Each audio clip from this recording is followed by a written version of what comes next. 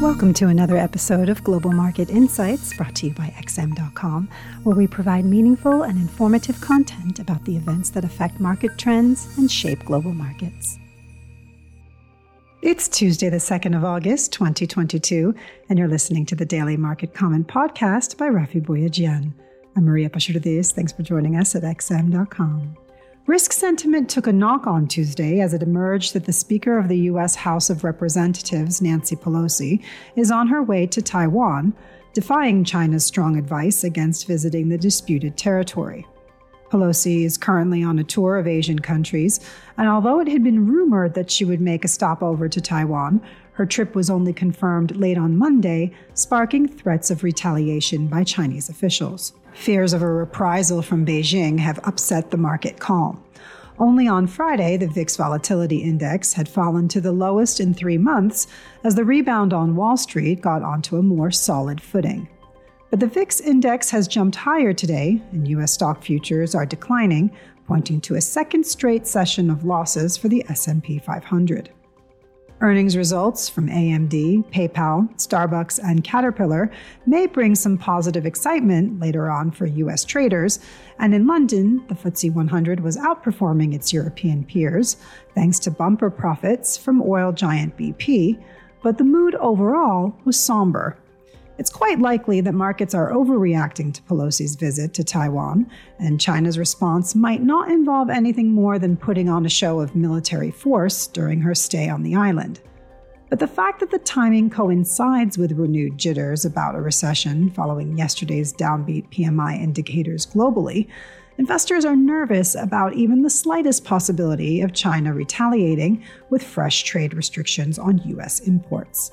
The heightened geopolitical risks bolstered bonds, fueling a 1.5-month-long rally that started when expectations around aggressive central bank tightening began to recede. The 10-year U.S. Treasury yield has slumped from just under 3.50% in mid-June to around 2.88% at the time of writing, coming off earlier lows when it hit a more than 3-month trough.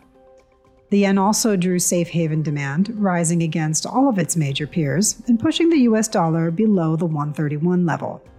The greenback has been struggling from pared back expectations for Fed tightening amid signs that the US economy is cooling and Powell hinting at a slower pace of rate increases down the line.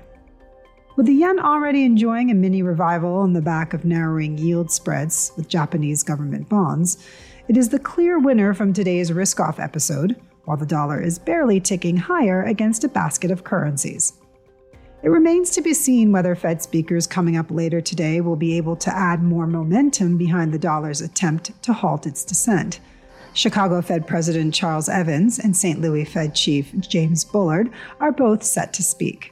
Investors will likely be watching for any comments about inflationary pressures beginning to ease after yesterday's ISM Manufacturing PMI survey showed the prices paid index unexpectedly plunged in July.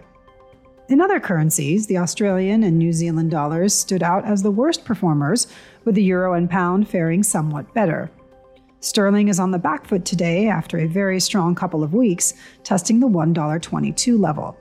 But growing expectations that the Bank of England will deliver a double hike on Thursday should keep the currency supported. The same cannot be said for the Aussie, which nosedived 1.50% after the Reserve Bank of Australia cast doubt about further big rate increases, even as it lifted the cash rate by 50 basis points on Tuesday as expected.